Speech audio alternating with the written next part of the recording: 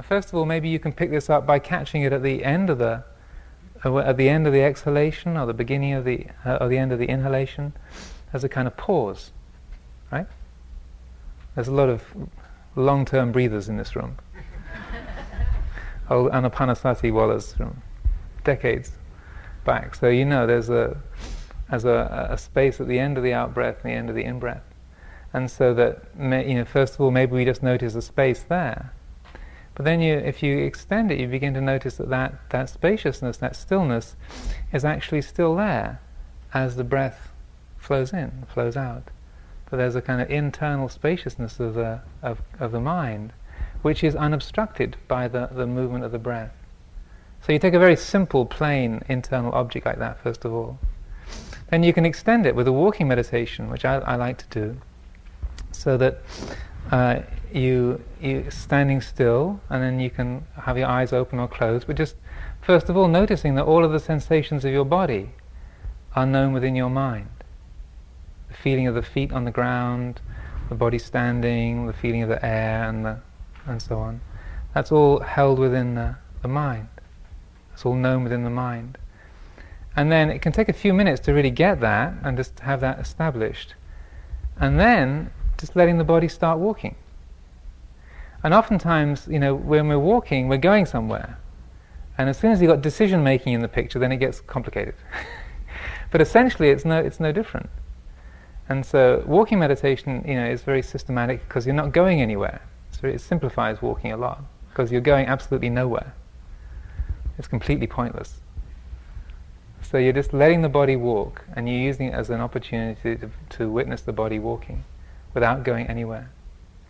So then, as the body walks along at a gentle pace, you begin to see that even though the body's moving, the mind which knows the body is not moving. Movement does not apply to awareness. The awareness is, the mind is perfectly still, and the body, the movements of the body, just like my hands, they're moving, but the mind which knows the movement isn't moving. Right? So then you begin to see, look at that, there's stillness, but there's flowing. The body flows, the perceptions flow, but there's stillness. And then as soon as the mind kind of grabs it and you're going somewhere, then the oil and the water are mixed up. There's me going someplace. But in that moment of recognizing, look, the stillness of the mind is utterly unaffected by the movement of the body or the wind in the bay trees or people passing by. Aha! In that moment, then we've seen that quality. There's a quality of freedom. That which is moving is not self. That which is moving is the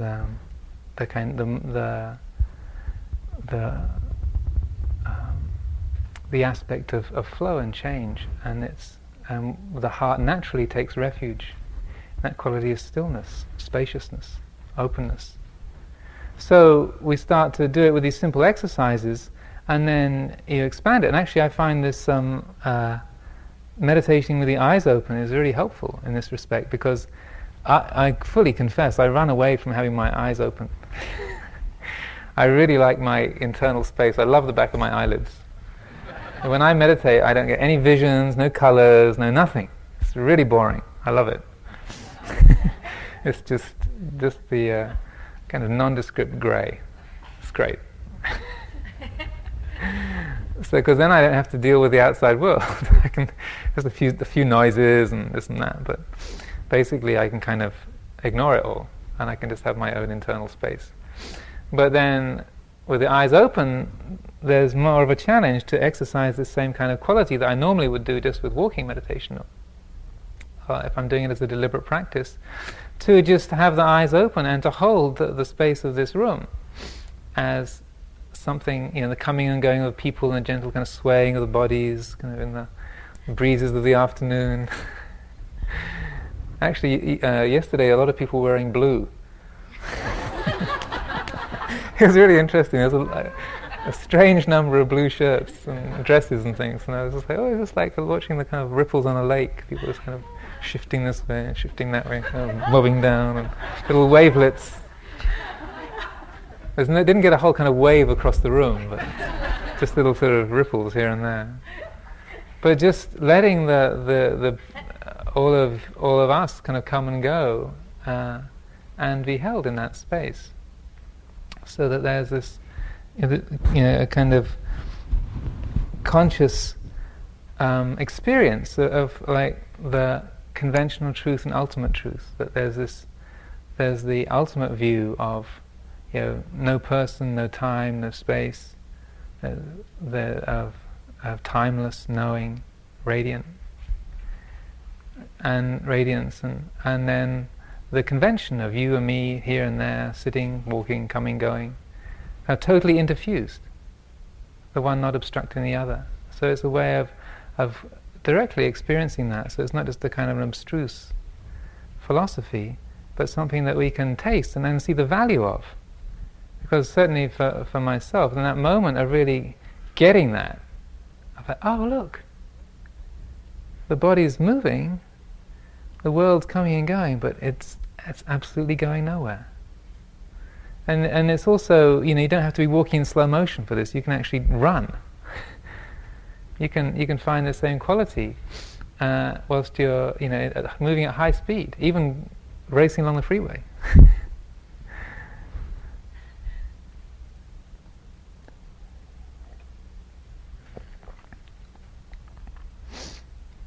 Any questions so far? Maybe someone else. Yeah, there's one back there. The way I'm understanding this is mind and mind objects.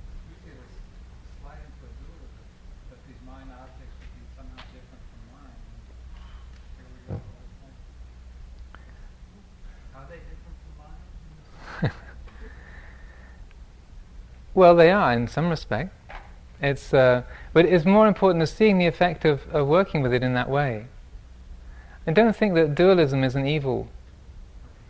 I mean, all terms are relative. But when you actually make that change in yourself, what happens? Like right now, if you make that recognition, what happens?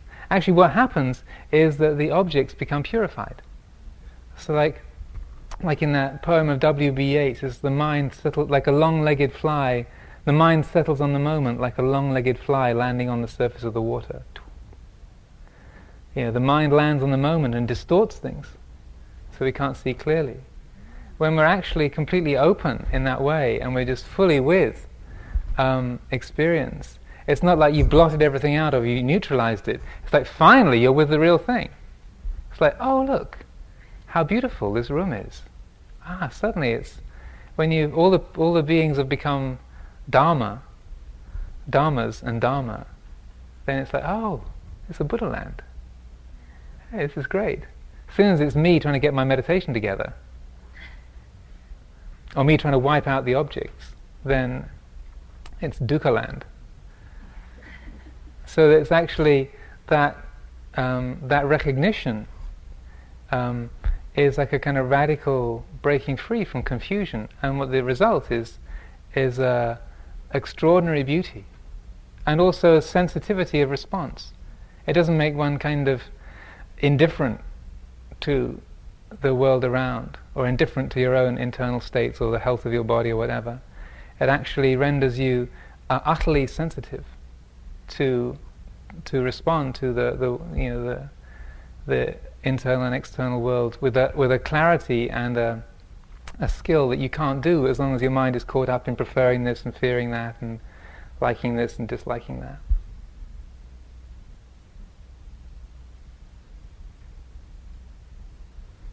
Jack.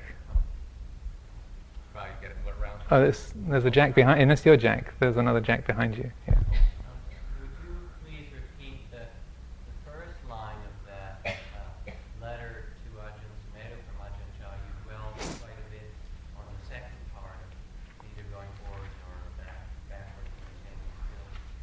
Would you elaborate a little on the first part of the letter? The first line was, whenever you have feelings of love or hate for anything whatsoever, these will be your aids and partners in building paramita. Do I need to say more?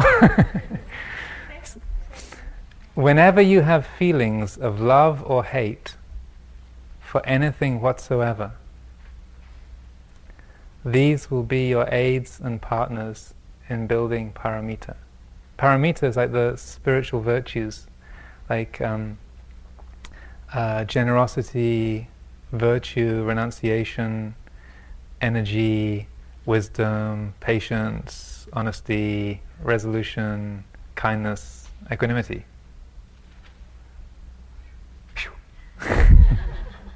10 paramitas. It's the one thing that the Theravadins have more of than the Mahayanas.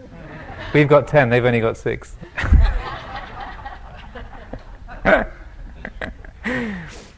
So, it's what that's doing is recognizing that the state of love and the state of hate are both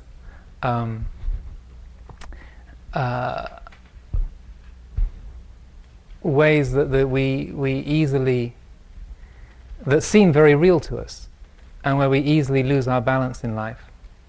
And rather than slipping into the judgment of I love it, therefore it's good, and I want it, and it should be mine, and I'm afraid that I'm going to lose it or not get it, or hate as it's bad and it's wrong and it shouldn't be this way, and he has no right to do that, and how dare he? And believing that, it's like not letting the heart slide into those beliefs, but recognizing, oh look, I really love this. Isn't that interesting? Oh, I really hate that one. Look at that one go. And so seeing primarily the reactivity of the heart, rather than dwelling on the objects that the reactivity chases after or runs away from. So that Ajahn Chah talked, as you know, a lot more about building paramita than becoming enlightened. He talked about enlightenment very, very little. He didn't like to use that language because he saw that when people got very attainment oriented, they kind of went a bit funny. And it was like, who's going to get there first, and creating an idea of enlightenment and trying to chase after the idea that you've created, rather like, which can be just like chasing your own shadow. So he found over years that it was actually much more skillful just to talk mostly in terms of opportunities to build paramita, opportunities to be patient, opportunities to be generous, opportunities to be honest, opportunities to be resolved, to be resolute. And that by cultivating the paramita, it's like by sort of doing all the necessary and building the right skills and muscles, when you're gathering all of your forces, your whole kind of repertoire of skillful means, and so that then you're setting the causes for enlightenment in place. Rather than obsessing on the idea of enlightenment, you're creating all the right causes for enlightenment, so that with all of the causes and conditions kind of ripe, then it doesn't take much for the insight to catch, and then for it to have a lot of fuel to feed on.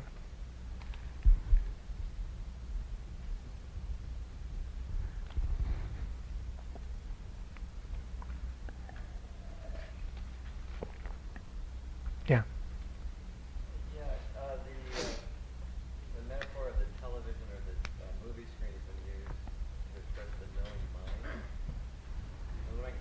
Are there ways that the knowing mind is different than the movie screen?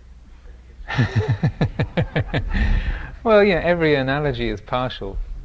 I mean, actually, as I was using that, I felt that's pretty useless. So, it seems like it might be a little simple. Yeah.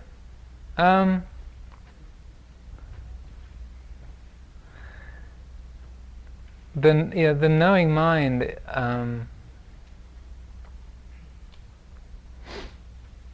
in a way, I experience it more like a kind of a luminosity, a kind of a radiance that, there's no thing in nature that quite matches at least how my mind frames it. But it's as if it was something that was both a light which illuminated space, and yet and which also at the same time was totally receptive to everything in that space which it illuminated. So it's as if it was a kind of like a sensitive light. That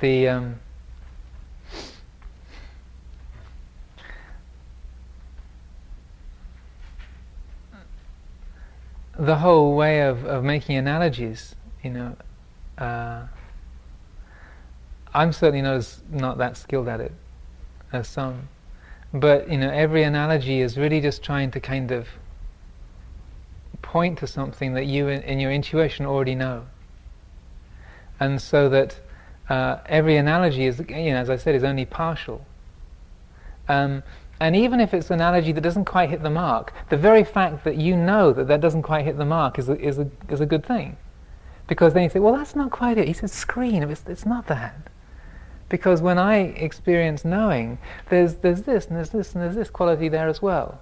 So even though it's a bad analogy, it kind of pulls you into the direct appreciation and finding your own ways of figuring it, which is the important thing. Actually, the clarification of it within yourself.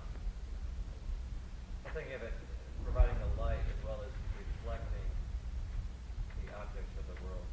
That adds a whole other dimension to it. Yeah. In a way, it's more like, to me, that when I say the word knowing, what appears in my mind, what comes into my mind, is a kind of a sort of radiance, a kind of bright, and also joyful. There's a kind of emotional quality there as well, which is like delight. Not sort of, hey, but a kind of quiet delight that's part of that. That if you could pass my bag. Let's see if I can find one of my quotable quotes.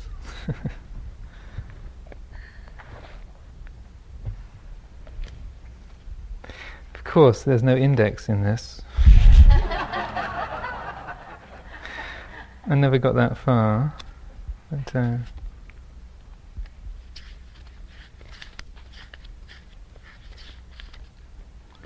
here we go. That light whose smile kindles the universe. That light whose smile kindles the universe. That's from Shelley's Ode on the Death of John Keats. That beauty in which all things work and move, that benediction which the eclipsing curse of birth can quench not. He's quite a Buddhist, eh? Which through the web of that sustaining love, which through the web of being, blindly wove by man and beast and earth and air and sea, burns bright or dim, as each are mirrors of the fire for which all thirst. As each are mirrors of the fire for which all thirst. That light now beams on me, consuming the last clouds of cold mortality. Get tingles. It's Shelley. So.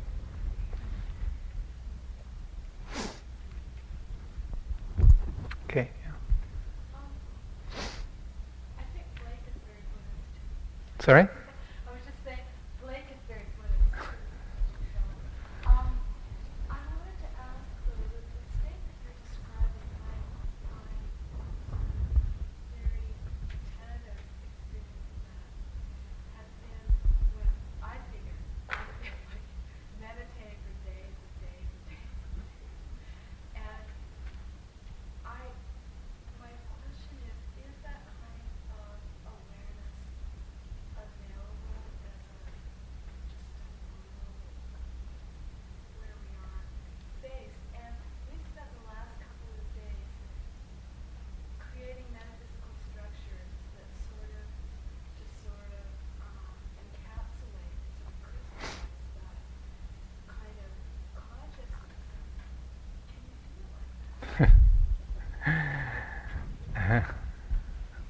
Yes and no. Well, it's really interesting. The Rinpoche was using this word dharmata, right? Which he translate, or at least Tony would translate as isness, right? In the Thai language, that word becomes thamada, which means normal, ordinary. Dharmata.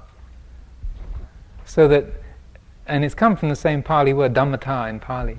So that is this kind of amazing way which is an extremely subtle and transcendent quality is also the ordinary household word for ordinary, for normal. Thamada, ben thamada, it's ordinary, normal. So that there's a clue there, a massive clue, that which is absolute reality is in fact closer you are than you are to yourself, closer to you than you are to yourself, and that, so that one of the ways that is, that I like to talk about this, and this came up also the other day when someone was asking, well, how do you know the ground? How do you find that? How do you know that? And so that what Rinpoche has been saying about the gap, like the gap between thoughts. Well, similarly, it's like what I was saying about the breath. Like the gap between the beginning and the ending of the breath. The gap between thoughts. Essentially, it's the same thing. Also, one of the other really good gaps is the gap when the bell goes at the end of the meditation or the non-meditation. You know that feeling when the bell goes? That's it. Because you've stopped even non-meditating. Is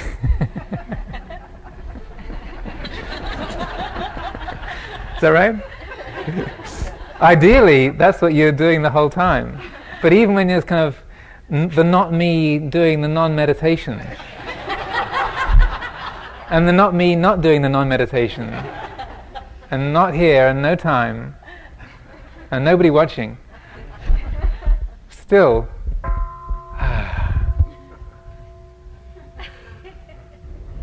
so that it's that gap of where in that the things, the kind of doingness, which is the primary, one of the primary things that obscures reality. At that moment, the doingness is laid aside. And then, so like, or similarly in the gap between thoughts, it's like before one story is finished, the next story hasn't begun. It's like, you don't get gaps between TV programs anymore.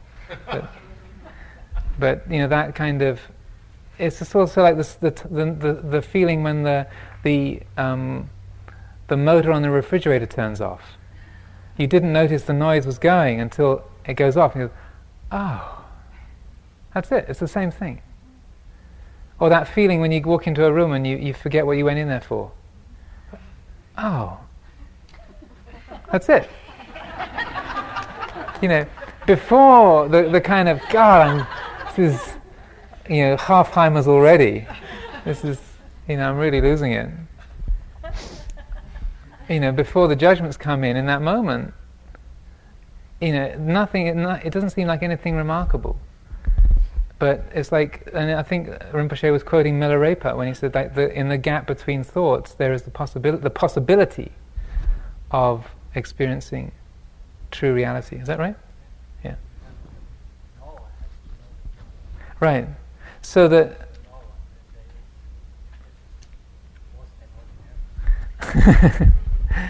so that it's like making use of that gap. So that a number of years ago, and the first time I started really using this was Ajahn Sumedho. This was our monastery first began in England, and it was the first community retreat together. And he started teaching this meditation on the question, "Who am I?" And so that we were a few days into the retreat, so everyone was pretty focused. And he said, "Okay, now everyone's concentrated. Now just ask yourself the question clearly and consciously: Who am I? Who am I?" And then he said, and notice, before the verbal answers kick in, there's a gap. Okay? At the moment of asking the question, the normal self-creative processes are tripped up. They short out. Their program is disrupted. So he said, that's the gap. Aim at the gap. Put your attention on that gap. So then, in exactly that way, you use a question like that because it's an impossible question. Or then you can shift it to what am I, or what is it that's experiencing, who is it that knows. You can shift the wording to keep it fresh. But the whole point is you ask those kind of questions to make the gap more obvious. You set it up to get a really good gap. Because, hey, you've got to get the odds in your favor somehow. But then by asking an impossible question, like, what is a human being? What am I? What is the I? So, okay, in that gap, there's awareness, no sense of self, peacefulness, and no time. So that it's like, okay, that's the gap. Let the heart rest in that space. So, first of all, in what happens is that seems totally insignificant. Just as even if you don't establish, you don't use that kind of meditation, even if you find just trying to concentrate on your breath or doing an ordinary concentration practice, even at the moment where you realize you've become distracted and you realize, oh, Peru, I'm not in Peru, I'm Spirit Rock, aren't I? Yeah, Spirit Rock, right, yes, here I am. And then you realize you're distracted, and then you go, let go, okay, where was I? Right. Okay, where was I?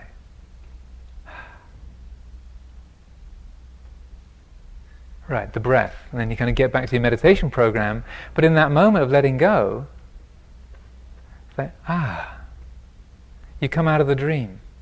And in exactly the same way, the grasping is finished. It's like, you're off sort of planning your trip to Peru, and then it's like, wait a minute.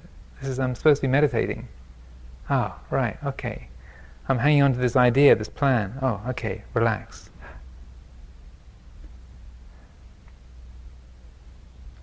So, and one of the things that Rinpoche is talking about being busy with meditation, is that space looks so insignificant as we're busy with our meditation program.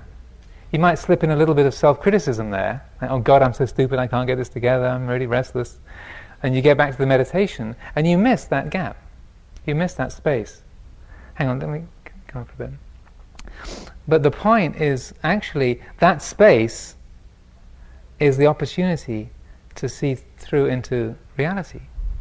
So that, ideally you're using meditation without obstructing that, a meditation practice, but it can easily be something that distracts you from that quality, from that reality.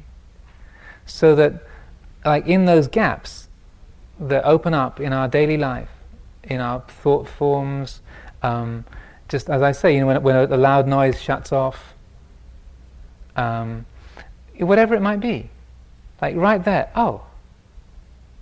there's a space. There's the opportunity to see through into that reality. Now, most of the time we don't take that opportunity because it looks like nothing. It's ordinary. It's tamada, right?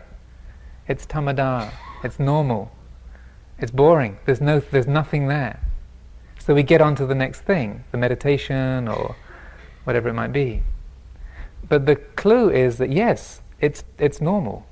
It's tamada. It's dharmata. It's isness right there. So that, like in the teaching on the Four Noble Truths, for each of the four truths, the Buddha described a way in which they need to be worked with. So, suffering, dukkha, is to be apprehended, like to know this is dukkha, this is unsatisfactoriness. The cause of dukkha is to be abandoned, like self-centered craving, is to be let go of, relinquished. Okay, the fourth truth, the path, is to be cultivated. The third truth, I do them in the wrong order deliberately, the third truth, dukkha nirodha, the cessation of suffering, is to be realized. And what that means is that when dukkha stops, like you're kind of clinging to something, oh, what am I doing this for? This is really horrible. Stop it. Oh, okay. Right, now what's next? You don't notice what the ending of suffering is like, because it looks like nothing. So you immediately get on to the next interesting thing. It's like racing through an empty room because you're busy going somewhere, or getting down to the end of your meditation path, doing your walking, going somewhere. But actually, if you let your mind notice the quality of what is present when dukkha, no matter how subtle or coarse, when that dukkha evaporates and ceases, if we let ourselves notice, then at first it seems like ordinary, like blank, nothing. But it's just like any kind of space. If you just let the heart open to it, then that space suddenly gets kind of brighter and richer, and oh, this is very nice. And so ordinariness has just turned into isness. And in fact, it hasn't turned into it. It's just you were so busy, you only caught the superficial characteristics. But if you just let yourself be with it and open yourself to that, you realize when the suffering stops, there is suchness. There is the experience of reality. There's purity, radiance, peacefulness. Home. Good. Like. So it's there all the time if we just take the trouble to notice it. But because the ending of suffering doesn't catch our attention, because we're so busy with doing this, we miss it all the time. So that's actually almost the most important of all the four truths, to realize nirodha. Otherwise it seems inconsequential. Can you follow that?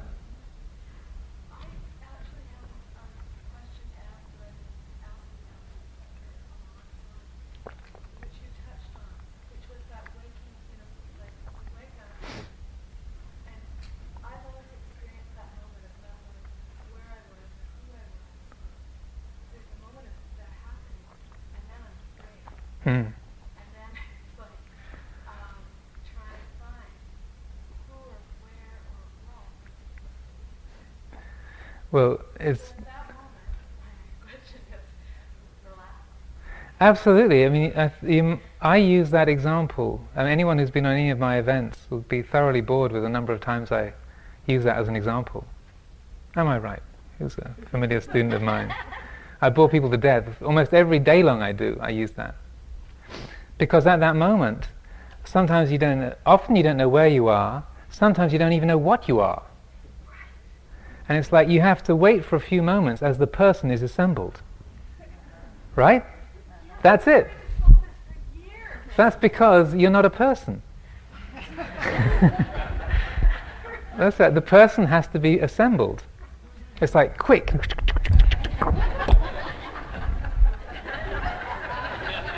Okay. If we don't assemble it, it's not there. That's the whole bizarre trick. So I seriously, I use that example over and over and over as a daily experience of the fact that we are not people, essentially. The persona, actually the word person means a mask. Persona in Latin means a mask. It's like they wear in the theatre, like Greek theatre. It's called a persona. The sona, the sound, goes through, persona. You talk through the mask. So it's here the clues are there in our own language. But it's like what can happen with that, and which is part of us. The heart says, "Hey, great, free space." Meanwhile, the ego goes, "No, I don't like it. I don't want it. This isn't happening. Let me out of here. Quick, create a diversion, start a fire, fall in love, move house, get a new job, do something, take on a new practice, join the Tibetans, join the Theravadins, join the Christians, anything. Because when it meets with that, when the ego meets with emptiness, it responds with terror. Because that, in that domain, it has no power. So in the domain of the body and the personality and the sense world, then the ego is used to being the kind of the one in charge. You know, this is who I am. I run my life. I go here. I go there. I do what I like. This is me. This is my hopes, my fears, my problems.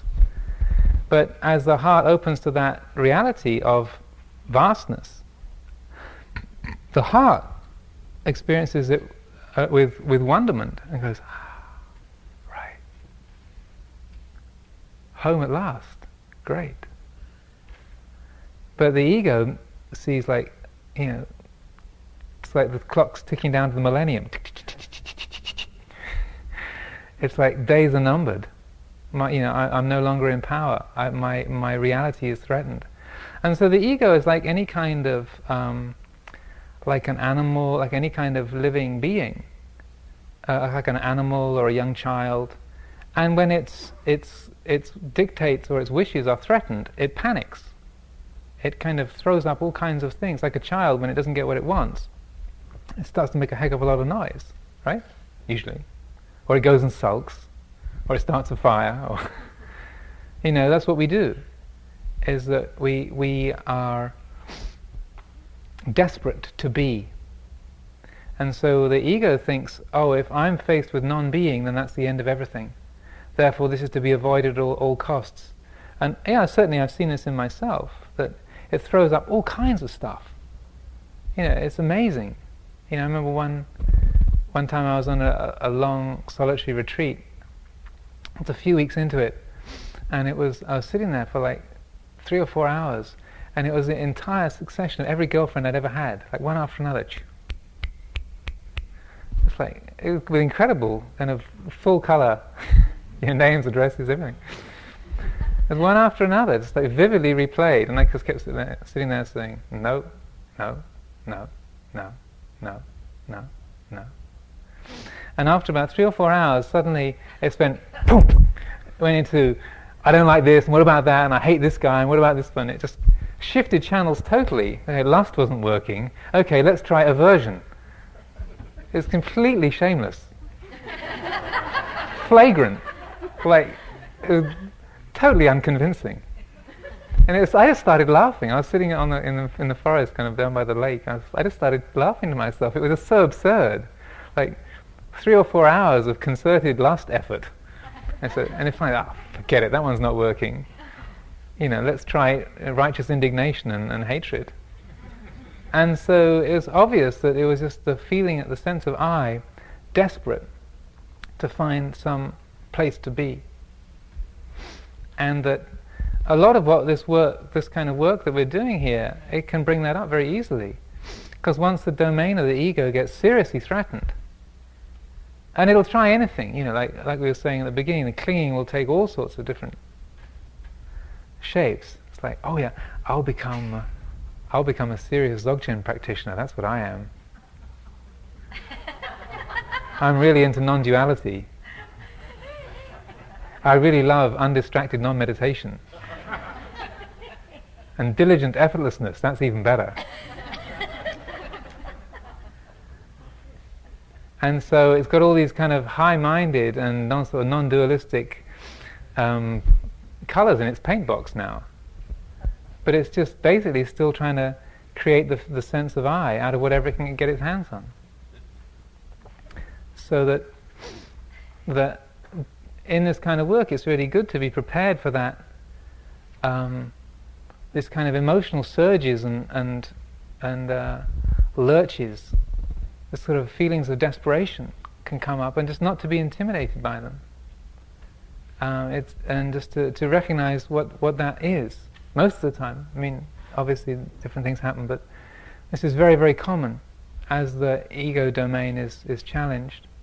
And then this coming out of the kind of logic of the ego and just coming into the heart itself and saying, okay, well, how does the heart feel about this? Okay, I hear you. We really got to do this, and you've got to go to Peru, and yes, you should do this, and you've got to work that out with your father, and yes, yes, yes, yes, yes. But how does the heart feel about this? And so you come out of that whole kind of reactive ego body, and you come into the heart. And then this is what I find every time, it's like, this is fine. And you begin to just recognize the sound of the ego kind of wailing and champing. And it's not because you hate the ego, it's just like a deposed dictator. They don't like it. You just give them a nice little bungalow by the beach and take away their guns and just say, okay, just kind of calm down, you're just not in charge anymore, that's all. It's just to enjoy the sea and the sand and the palm trees and, just kind of let your life calm down a bit. So that's all that's happening, is you're just no longer ascribing authority to the ego to be that around which you build your life, as making it the ultimate reality of your being.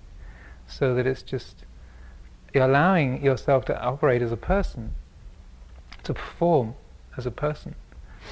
You're letting your personality do its thing, and but you're happy to not be a personality.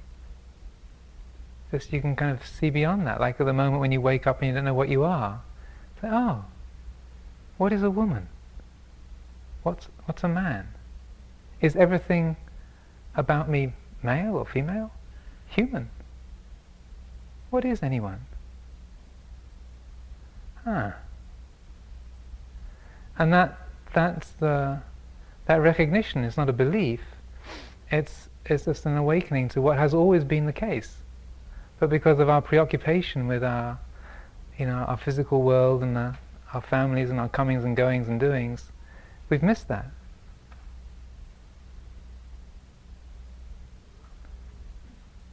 There's a lovely, just to finish with, there's a lovely passage in a collection of teaching stories that Jack and Christina Feldman put together that comes from a book called The Tales of a Magic Monastery by this extraordinary Christian monk called Father Theophane.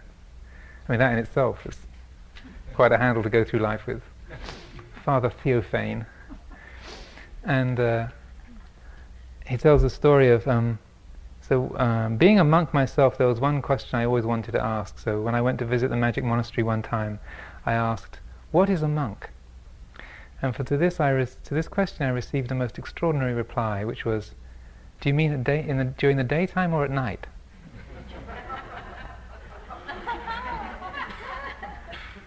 And so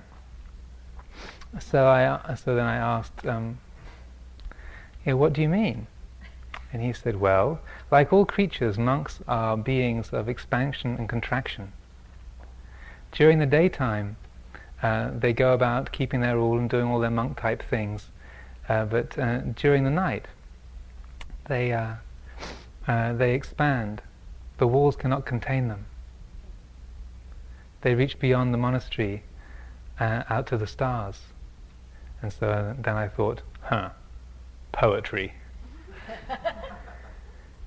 So I replied, well, in the real world, and then he stopped me in mid-sentence and said, now this is the difference between you and us, because in your world, what you refer to as the real world, we call the body of fear. And whereas you judge a person by all of their comings and goings and doings, we judge a monk by how many people he touches at night and how far he reaches into the stars. It's not verbatim, but gives you the spirit. The body of fear.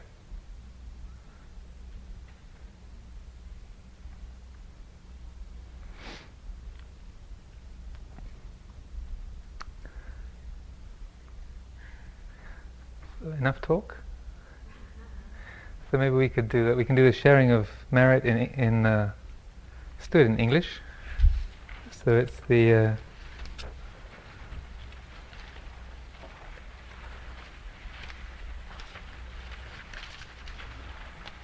where are we?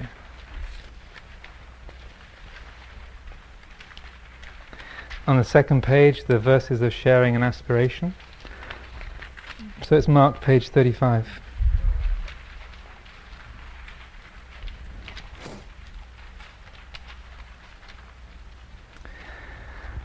Now let us chant the verses of sharing and aspiration.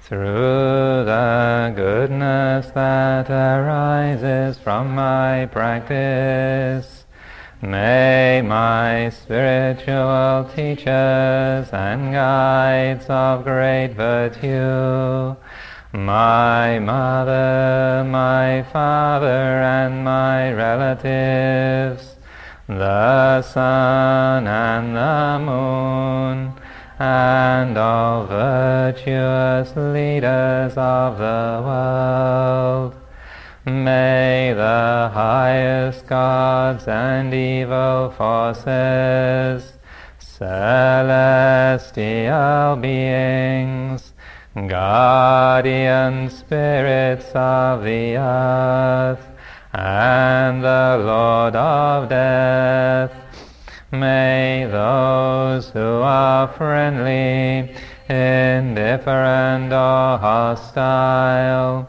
may all beings receive the blessings of my life. May they soon attain the threefold bliss and realize the deathless. Through the goodness that arises from my practice, and through this act of sharing, may all desires and attachments quickly cease, and all harmful states of mind, until I realize Nibbana in every kind of birth. May I have an upright mind, with mindfulness and wisdom, austerity and vigor. May the forces of delusion not take hold, nor weaken my resolve. The Buddha is my excellent refuge. Unsurpassed is the protection of the Dhamma. The solitary Buddha is my noble Lord. The Sangha is my supreme support. Through the supreme power of all these, may darkness and delusion be dispelled.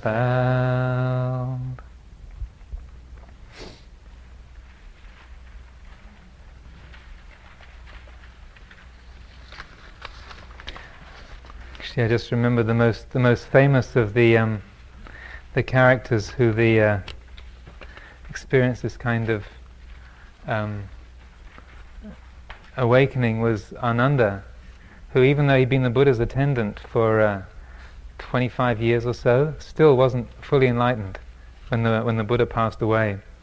And they were 3 months after the Buddha's parinibbana, they were going to have a grand council of 500 arahants.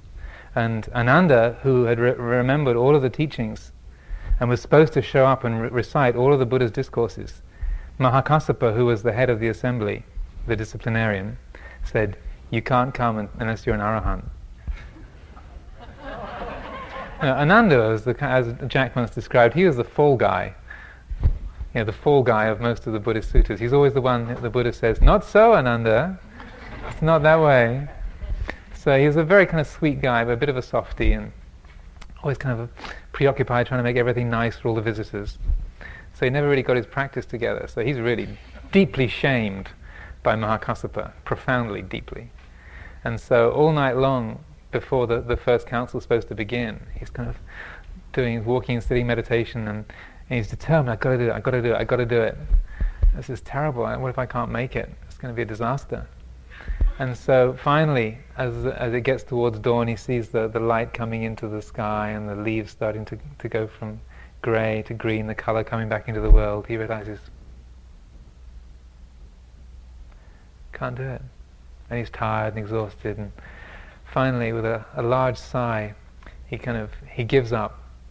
And as he left the standing posture and before he assumed the horizontal posture, he woke up.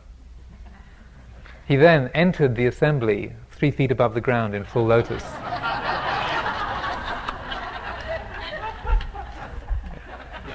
Just in case anyone was in doubt that he'd kind of done the deed.